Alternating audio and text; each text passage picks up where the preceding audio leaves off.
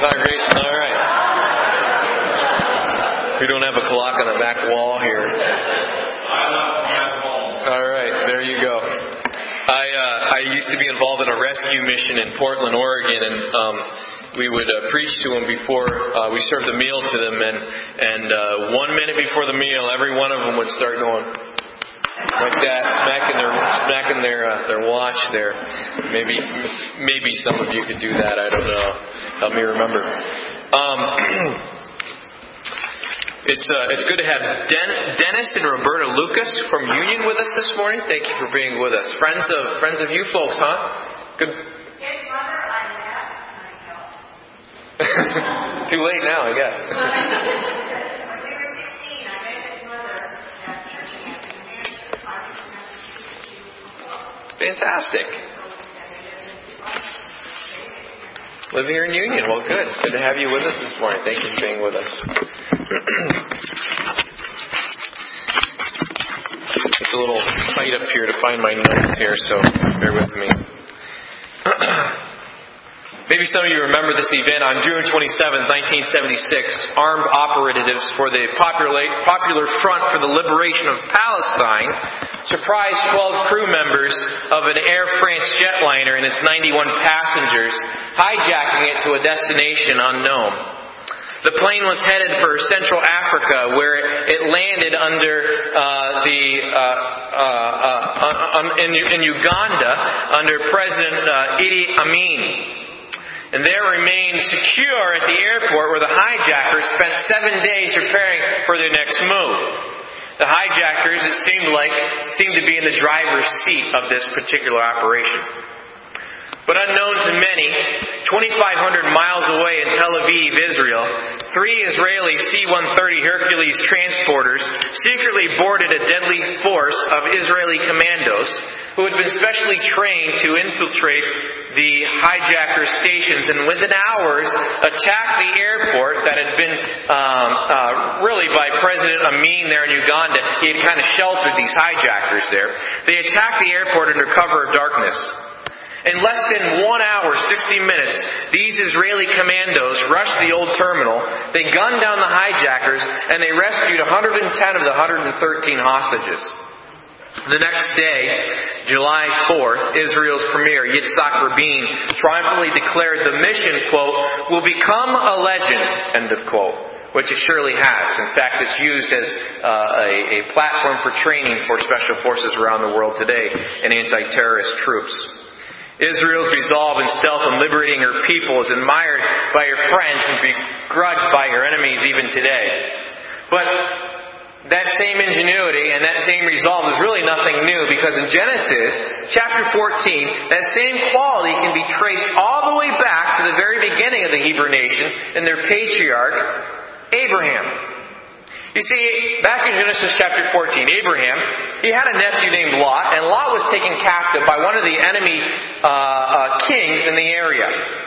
And the kidnappers who took Lot were a coalition of 4 Canaanite kings, headed by King Chedorlaomer, who attacked in the Transjordan, and they defeated some of the city-states of Sodom and her neighbors and carried off a large number of hostages, and Lot was one of those in that group. You can read that in Genesis 14, verses 5 through 12. Abraham recruited 318 trained men, it says in Genesis 14 and verse 4. These must have been your proto-commandos here from his own household. And he took off in hot pursuit, and he closed in on the kidnappers somewhere close to Damascus.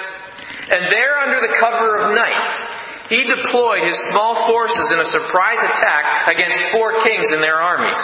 And his troops, riding camels and horses, they bore down on the hijackers and their hostages.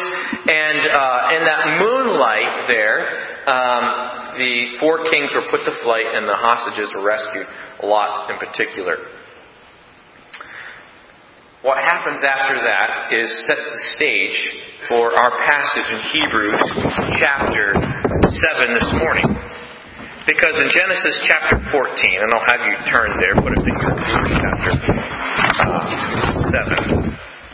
In Genesis chapter 14, an individual emerges on the scene who we haven't been told about before in the Bible. And he's a man named Melchizedek. Melchizedek. In Genesis chapter 14, verse 17 says, this is after that situation I just read to you. The king of Sodom went out to meet him after his return from the slaughter of Chedorlaomer and of the kings that were with him at the valley of Sheva, which is the king's dale. And Melchizedek, king of Salem, brought forth bread and wine, and he was the priest of the Most High God. And he blessed him. Melchizedek blessed Abraham. And said, Blessed be Abram of the Most High God, possessor of heaven and earth. And blessed be the Most High God, which delivered thine enemies into thy hand. And he, Abraham, gave him tithes, or a tenth, of all the spoils that he had taken. Tithes of all. And the king of Sodom said unto Abram, Give me the persons and take the goods to thyself. Give me the people that you took and keep the spoil of the war to yourself. And Abram said to the king of Sodom, I have lifted up mine hand unto the Lord, the Most High God, the possessor of heaven and earth, that I will not take from a thread even to a shoe latchet, and that I will not take anything that is thine, lest thou shouldest say, I have made Abram rich. Save only that which the young men have eaten, and the portion of the men which went with me, Aner, Eshcol, and Mamre. Let them take their portion. What in the world does this have to do with Jesus Christ and the supremacy of Jesus Christ? That's what I want to chip away at today. And as we come into this study here in our consecutive study of the book of Hebrews here, I want you to know that there's a strong temptation for a speaker and a pastor to just brush over this. But to do so would be to do and commit the very thing that the writer of Hebrews says shouldn't be done. In fact, if you look in Hebrews chapter 5, the writer of Hebrews says there is a slight problem with the audience he's writing to. And the problem is, he wants to tell them more about how the priesthood of this character in Genesis, Melchizedek, matters for their salvation, but he's held back by their sluggishness. They don't want to learn. And as I was thinking about this passage here, I really began to think that we all need to get to a point where we understand the basics of Christianity. And I hope you're there. If you're not, that's why I exist. To understand the basis of Christianity. And I would say probably a large percentage of you understand the basics of Christianity, the basics of the doctrines, foundations of the faith.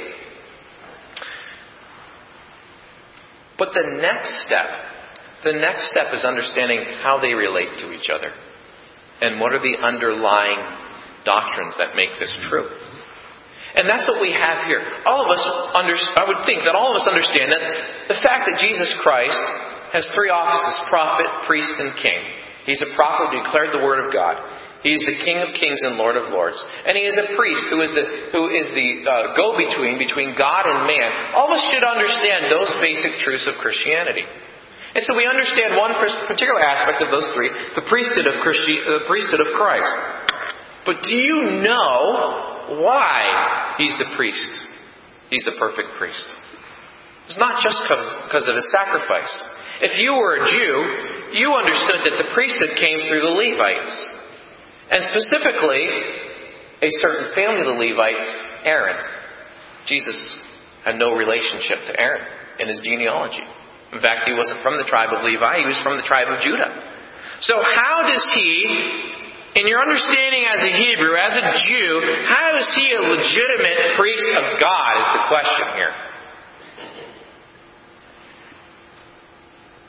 And so, knowing this truth, that Jesus is a forever priest, and knowing that there is a verse in Psalm 110 that talks about a forever priest, I believe the writer of Hebrews, divinely inspired, began to contemplate that.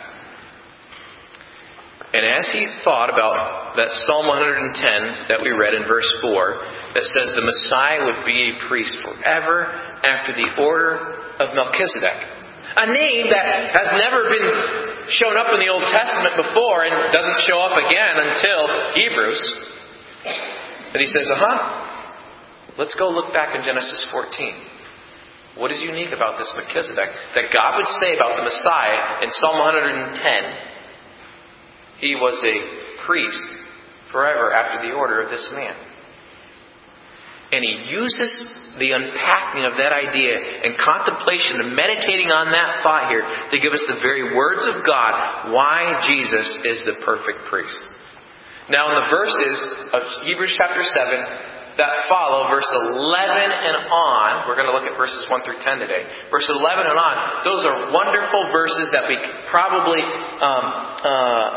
solidify in our minds why Jesus is such a wonderful high priest. But verses 1 through 10 is the foundation that it stands on. Why could Jesus be the high priest? And why, even though he wasn't descended after Aaron, he could be in this position. The audience wanted to know, and the writer tells us that. So, it's a real temptation to just pass over some of these things here. But we would be doing the very thing that the writer of Hebrews said, I don't want to do. That you need to understand. You need to get to a point to where you understand. So work with me here this morning. Labor with me. Think. You got to think this morning. All right. Put your minds in gear, and we're going to think through the passage here of what the author is saying about why Jesus is a priest after the order of Melchizedek. That's going to be a little difficult because none of us here probably, there might be some, are Jewish. There might be some Jewish people in here. But there's probably very few who grew up in Judaism like these people, the audience of the book of Hebrews, and understood the law and its requirements and all that, had that in their understanding. It's a little hard for us to grasp as people on the outside, but I want you to understand that if you don't get anything else this morning, get this. The point of this passage is to say that Jesus Christ as a high priest is legitimate. And he's not only legitimate, even though he's not of the tribe of Levi or a descendant of Aaron. He is superior. He's superior not because of just what he did on the cross, but because of this superior order, priesthood order of Melchizedek. Now, this has been introduced to us in chapter 5 and verse 6. As he saith also in another place, Thou art a priest forever after the order of Melchizedek, quoting from Psalm 110. So I've been in this thought process here for a while. It's repeated again in chapter 5 and verse 10. Called of God and high priest after the order of Melchizedek. And in chapter 6 and verse 20, whither the forerunner is forced to enter, even Jesus, made an high priest forever after the order of Melchizedek. What I want you to see this morning in chapter 7 is there is a description of this mysterious character, Melchizedek. Who is this person, Melchizedek? Look in verse 1. For this Melchizedek, king of Salem, priest of the Most High God, who met Abraham returning from the slaughter of the kings and blessed him, to whom also Abraham gave a 10th part of all, first being by interpretation king of righteousness, and after that also king of Salem, which is king of peace. He describes this person, Melchizedek. He basically retells the history of Genesis 14 that I told, the slaughter of the kings, and where Abraham comes out, and Melchizedek, this character, shows up on the scene here, and he blesses Abraham, and Abraham offers him a 10th of the spoils that he took. That's verse 1. But verse 2 says, first being by interpretation king of righteousness, and after that also king of Salem, which is king of peace. The author here says, let's think about his name, Melchizedek. The Hebrew word for king is melech. The Hebrew word for righteousness is zedek. So his name means king of righteousness. Melech, Zedek, Melchizedek. King of righteousness. Melech, king, Zedek, righteousness. And he also makes the observation that in Genesis we're told that he was a king of a place called Salem. Now, what you have to understand in those days, it wasn't like kings of countries. It was more like kings of city-states. Little city-states everywhere. And he was a king of this particular city. It was a king called Salem. Salem is the Hebrew word shalom, means peace. So that's why in verse 2 he says, by interpretation or translation is what that word means. He is called the King of Righteousness, Zedek, and he's called the King of Peace because he's the King of Salem. That's his explanation here. By the way, Salem there was a real place, and it still is a real place, and it's the place we call Jerusalem today. In fact, if you look in Psalm 76, verse 2, Jerusalem is called Salem. Jerusalem. It's a city of, supposed to be the city of peace. And this was Jerusalem before it was Jerusalem. Salem was Jerusalem before it was Jerusalem. This, by the way, is not too long after the flood. It wouldn't be too long after the flood. You remember that when God wiped out the earth's population, except for Noah's population, He instructed Noah to walk in the ways of the Lord. And He gave him specific instruction. And by this time in history, a few hundred years after the flood here, this character Melchizedek here is on the scene, and he is probably the one who is a centerpiece of the worship of God in that period of time after the flood. Melchizedek. He's the King of Righteousness and he's the King of Peace. But verse 3 tells us something curious about him. Verse 3 says this: without father, without mother, without descent, having neither beginning of days nor end of life, but made like unto the Son of God, abideth a priest continually. The writer of Hebrews says this, basically. As I look into that story in Genesis chapter 14, I don't find a record of his ancestry, and I don't find a record of his death. I don't find his genealogy here. But he's a type. He's a picture of Christ. He's made like unto the Son of God. And he abides a priest continually. There's no end of his priesthood that's mentioned in Scripture, is what he's saying.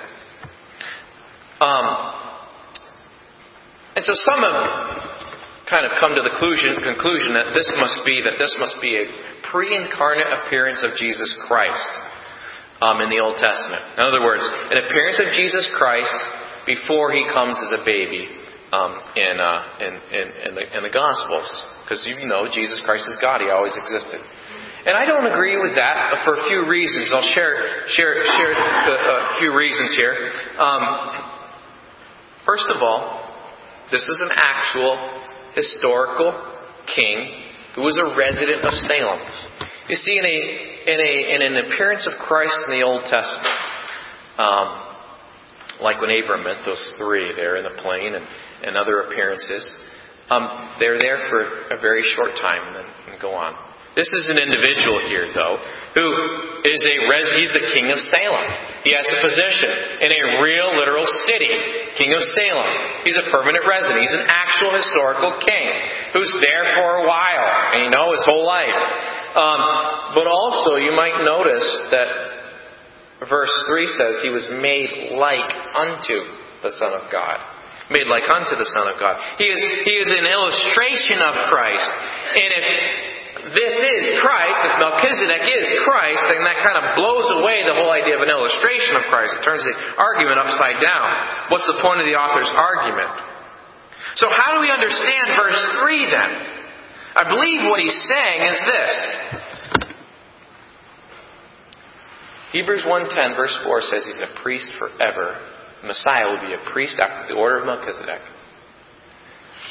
Genesis lists this Melchizedek guy, and in Genesis we don't have a record of his ancestry, and we don't have a record of his death. Just like we don't have a record of the other kings there who were with Abraham, of their beginnings or their death. And so what he's saying here is this.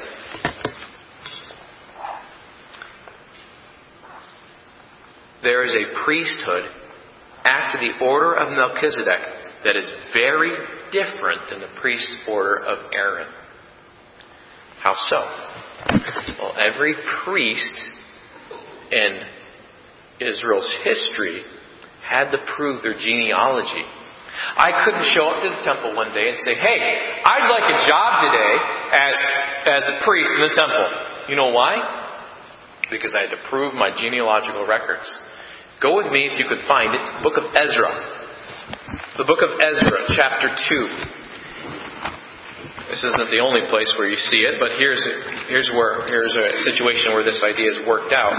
Ezra chapter 2, all the way at the end of the book of Ezra, verse 62. Ezra 2, verse 62. This is after the exile. Israel had been exiled, and they were allowed, there was a portion of them that were allowed to return to their homeland from Babylon and Persia.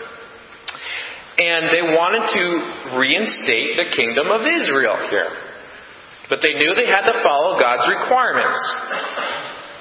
And Ezra 2, verse 62 says this. Lists some people, and it says, these sought their register among those that were reckoned by genealogy, but they were not found. Therefore were they, as polluted, put from the priesthood. What he's saying there is there's a few people who, they probably really were descendants of Aaron and Levi. And they wanted to serve as priests in this new temple that would have been rebuilt. The second temple. But the requirement said, okay, show us in the list of genealogies your ancestors. And they couldn't do it. So they were not allowed to be priests. They were not allowed to serve in the priesthood. Because Aaron's priesthood was based on that premise. Based on your parents. It's based on your genealogy.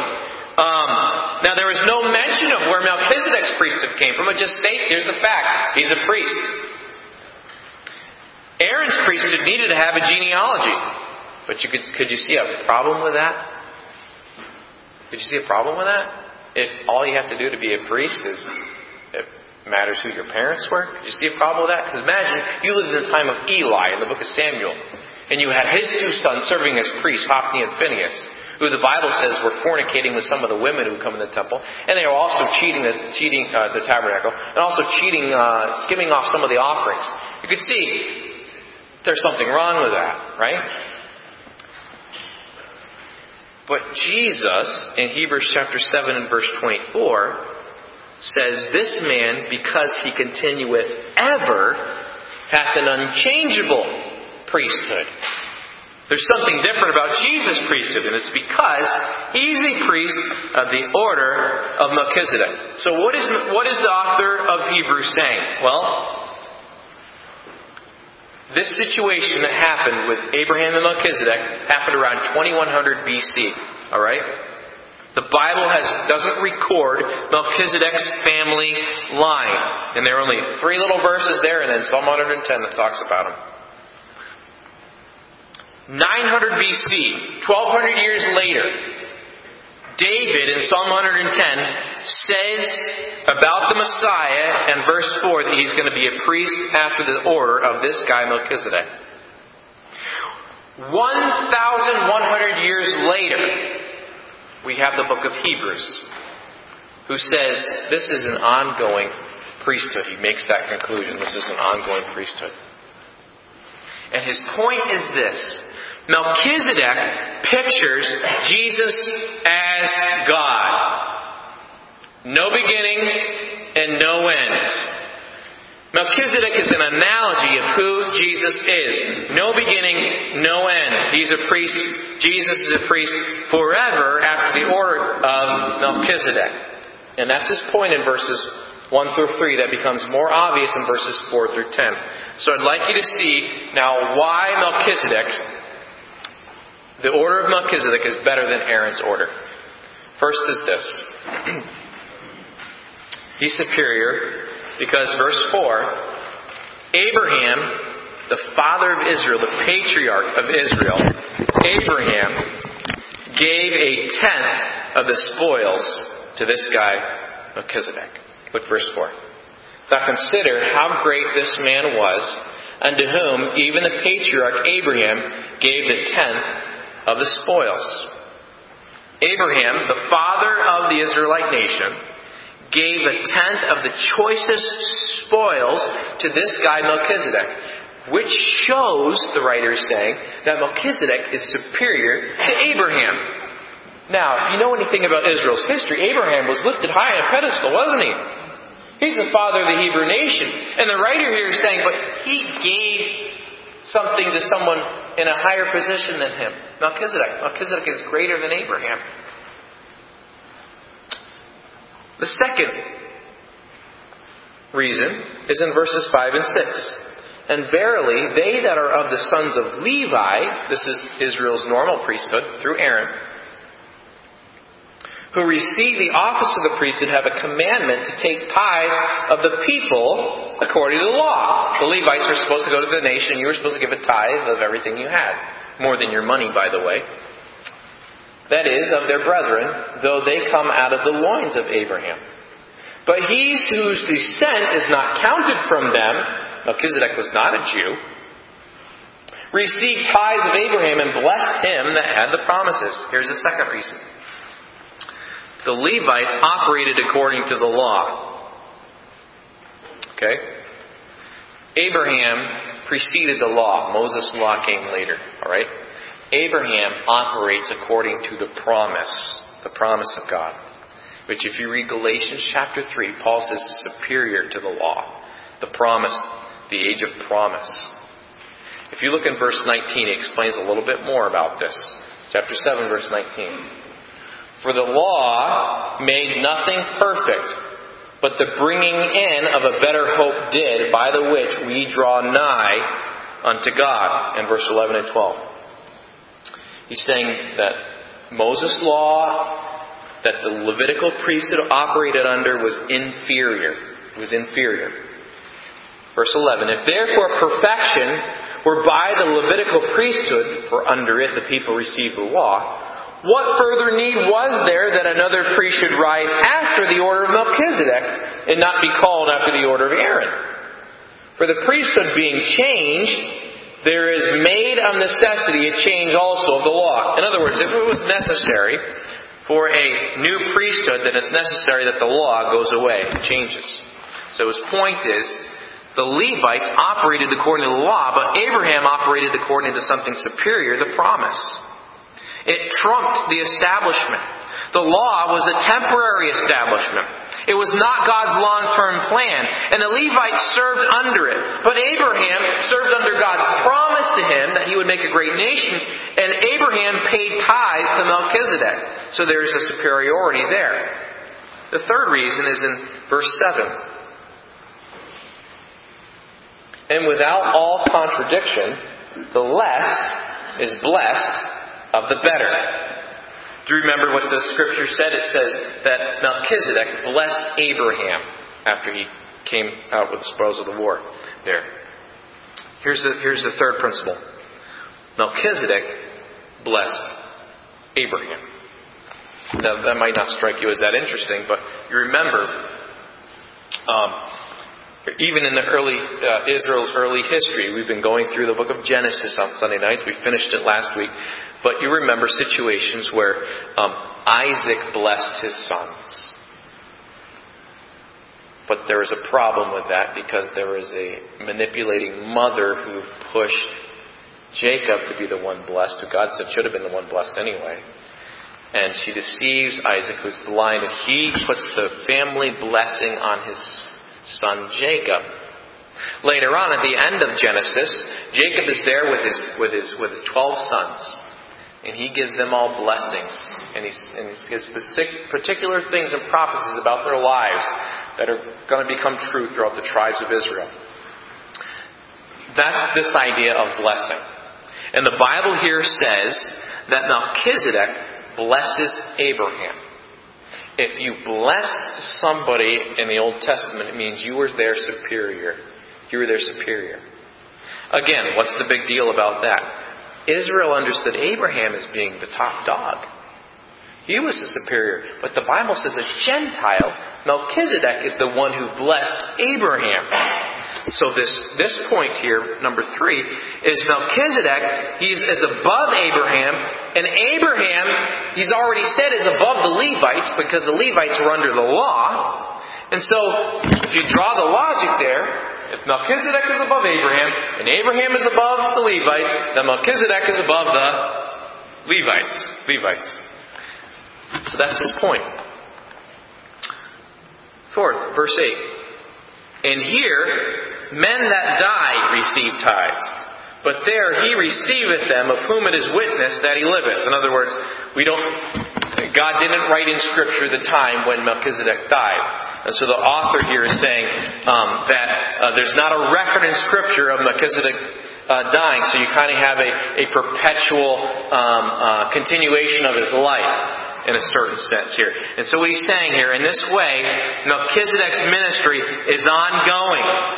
Every Levitical priest died, from Aaron to, in the New Testament, Caiaphas. They died. But the witness of Scripture is not the same to Melchizedek. There's not a record of his death like there is of the others. Verse 23, look in chapter 7. Talk about Levite priests, says, and they truly were many priests, because they were not suffered to continue by reason of death. Every one of them just served their lifetime, and then they died. Here's the 5th reason, verses 9 and 10. And as they may say so, he says, if I can just throw this out there at you guys, he says, Levi also, who receiveth tithes, paid tithes in Abraham. What he's saying is this. When Abraham paid that tenth of all the spoils of this guy Melchizedek, you could say in a sense that Levi did. Because Levi would be a descendant of Abraham. And Levi would have been the Scripture says, in his loins, in seed form there. Abraham would represent his generation that would come after him, and Abraham pays tithes to Melchizedek. Verse 10 says, for he, Levi, was yet in the loins of his father when Melchizedek met him. What's he saying? Levi is inferior. The Levi priesthood is inferior because Abraham paid tithes to Melchizedek. Abraham was a direct ancestor. Remember, if Abraham paid tithes as a lesser to the greater Melchizedek, then how much more is Levi a lesser to the greater Melchizedek? I hope you follow the logic here. If not, it's okay. There's no quiz on Melchizedek when you walk through heaven's door here. But it is important to understand the reason here for the Word of God. God's obviously put this here for a reason. Here. What does this mean to us? Well, that's what's going to be unpacked in the following verses. But here's a couple things that I think you could take from this passage here. I want you to jump back to verse 2.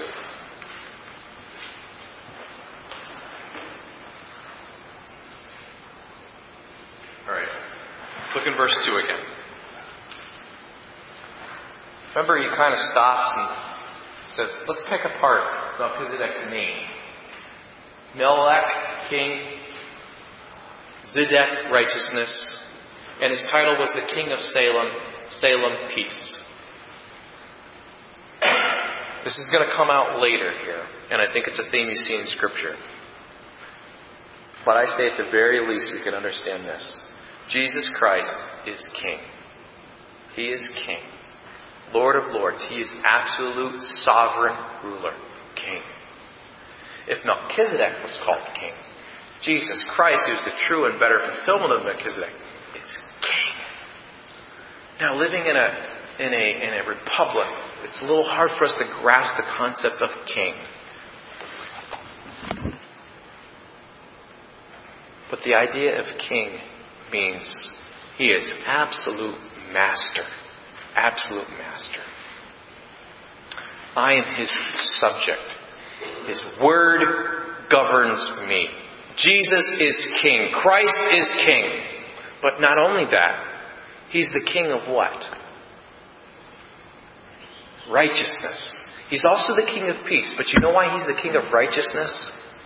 Because the truth that Jesus Christ is the King of righteousness must precede the truth that Jesus Christ is the King of peace. What do we mean by that? Remember what Paul says about Jesus' righteousness and justification that leads to peace? He says in Romans chapter 5 and verse 1, he says this, "Therefore, being justified by faith, by a firm reliance on who Jesus is, justified, declared righteous, on the basis of that we have peace with God through our Lord Jesus Christ." Do you understand what he's saying here? Jesus Christ is King of righteousness. Christ, who is a priest forever in the order of Melchizedek, He is King of righteousness. He is King of peace. But Melchizedek could never make men righteous. He could never make men have peace with God. He was only a type. But Jesus, the true Melchizedek priest and king, gives righteousness and peace. He is King. He's resurrected King. They mocked Him on the cross saying, "Yeah, you're the King of the Jews." But He was the King, and not of the Jews, but the King of all creation. And He's the King of righteousness, which means 1 John 2 says, we have an advocate, a mediator. And this advocate is Jesus Christ the righteous. What does that mean? Perfectly pure, holy Son of God. Jesus Christ the righteous. He, in other words, is the essence of what righteousness is. God wanted to display His righteousness to the world that He's always had, and God displayed His righteousness to the world in the person of His Son. Jesus is the sum of righteousness. He's the source of righteousness. But it's not like He just lived as a model of righteousness. He is a King who bestows righteousness. Romans 3 talks about a righteousness from God apart from the law has been made known, to which the law and the prophets testified. And this righteousness from God comes through faith in Jesus Christ to all who believe. Jesus is our righteousness. He is the mediator. He is the deliverer of righteousness. He is our Melchizedekian priest who prays for the working out of His righteousness in His redeemed people as well. And He is a king forever after the order of Melchizedek, who is called the King of righteousness and the King of peace. Which leads us to point 3. It's very obvious here. He's the King of peace. He's called the Prince of Peace in Isaiah, right? But His peace follows the gift of righteousness. We don't have peace without Jesus' righteousness. His peace doesn't come before His righteousness. It's always righteousness and then peace. Jesus Christ did what we could not do. Jesus Christ paid the debt we could not pay. Jesus Christ offers us His righteousness, and 2 Corinthians 5:21 says, when we receive that, we become the righteousness, very righteousness of God. But on the basis of that, we have peace. And that is what this world does not have, does it? Go around every home in this area, and if people were to open up to you and listen, and you were able to listen, you would find out the thing they do not have is peace.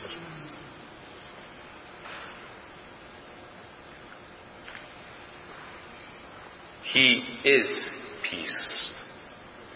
He is the essence and sum and source of all peace. There is no peace without Him.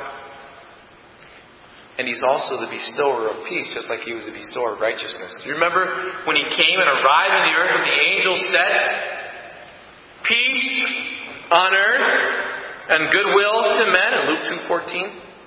On the very evening before His life expires on the cross, the very evening when He's with His disciples, one of the last things He says with them is, "Peace I leave with you, my peace I give you." And after His resurrection in John 20, when He returns to His disciples, He breathes on them and He says, "Peace be with you." And at the beginning of just about every one of the letters in the New Testament, the Apostle Paul says, grace, God's righteousness, His strength imparted to you, and peace. He can't say that to everybody, can He? But He can say that to those who are in Christ. Grace and peace. And to those who are without Christ, we can say, God offers you His grace and peace. And now, as our eternal peace, He wants us to grow in peace. Do you know that? In a world where we're getting pricked and prodded and pressured and pinched all around, you know what doesn't come out of us enough? Peace. We add to the chaos, right? But growth in Christ and a fruit of the Spirit is a peace in the storm. A peace in the storm. And as our mediator and eternal high priest, Jesus is praying for peace right now. And I'm not talking about a worldly peace. I'm talking about a godly peace through the righteousness of Christ. And folks, these two concepts, Jesus is King of righteousness and Jesus is King of peace, kissed and met in the person of Jesus. And again, as you read the beginning of the letters here in the New Testament, you will see that kiss given to each one of His children. Grace and peace. Now, for a Jewish church in the book of Hebrews that was bobbing on the storms of the first century, they needed to understand that an eternal Melchizedekian king and priest had secured both their righteousness and their peace, and has devoted on the basis of Hebrews 4, verses 14 through 16, continual prayer as a high priest for the working out of these qualities in their lives, and this means they can survive the storms. But they had to understand that Jesus is a priest after the order of Melchizedek, and that was way better than a priest after Aaron. Let's pray.